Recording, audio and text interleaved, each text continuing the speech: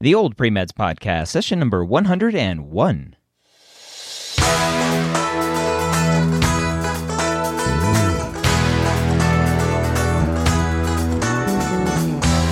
You're a non-traditional student entering the medical field on your terms. You may have had some hiccups along the way, but now you're ready to change course and go back and serve others as a physician. This podcast is here to help answer your questions and help educate you on your non-traditional journey to becoming a physician. Welcome to the Old Pre-Meds Podcast. My name is Dr. Ryan Gray, your host here every week for the Old Pre-Meds Podcast. You can also check out all of our other podcasts at mededmedia.com. That's MEDED media.com. Now, if you don't know, we take the questions directly from the oldpremeds.org forums and answer them here on the podcast. So if you don't have an account over there, go sign up. It's free and it's easy. The question today comes from Kayshawn. We have a question that's looking at the application timeline.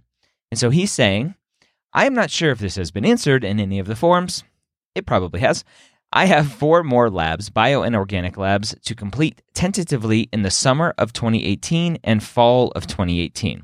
I plan to spend spring 2018 to prepare for the MCAT, so no classes.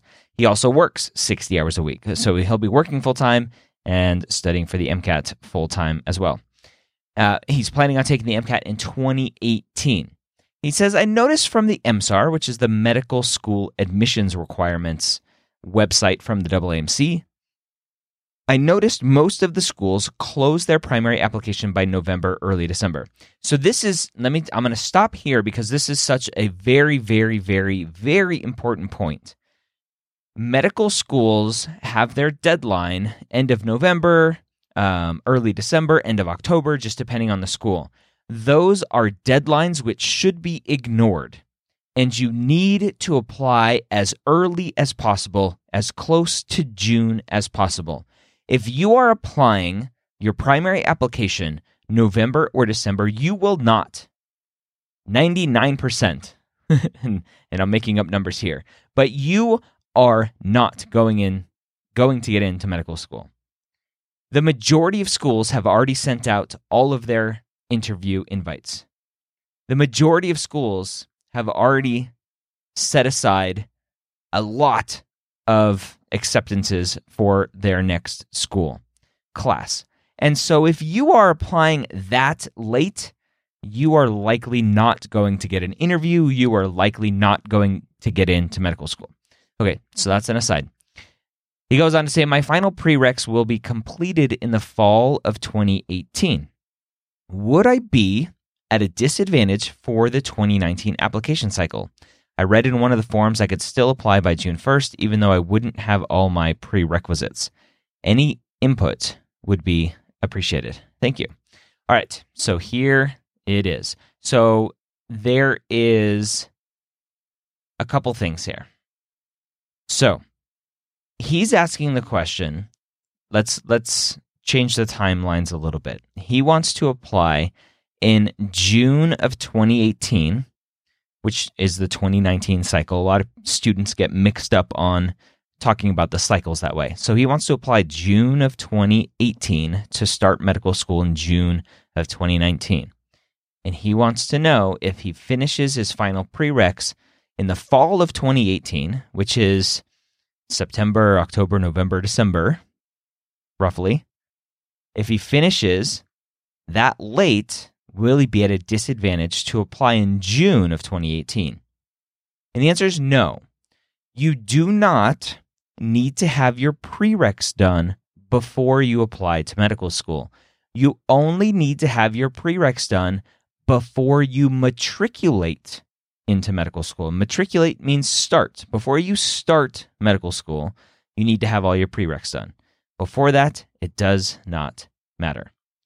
They won't see the grades, and so if you're struggling with your GPA, those grades might help, and it might give you a good excuse to send them an update letter later. Where it might hurt you is if you're taking the MCAT without those prereqs, it might hurt you to have that foundational knowledge for the MCAT.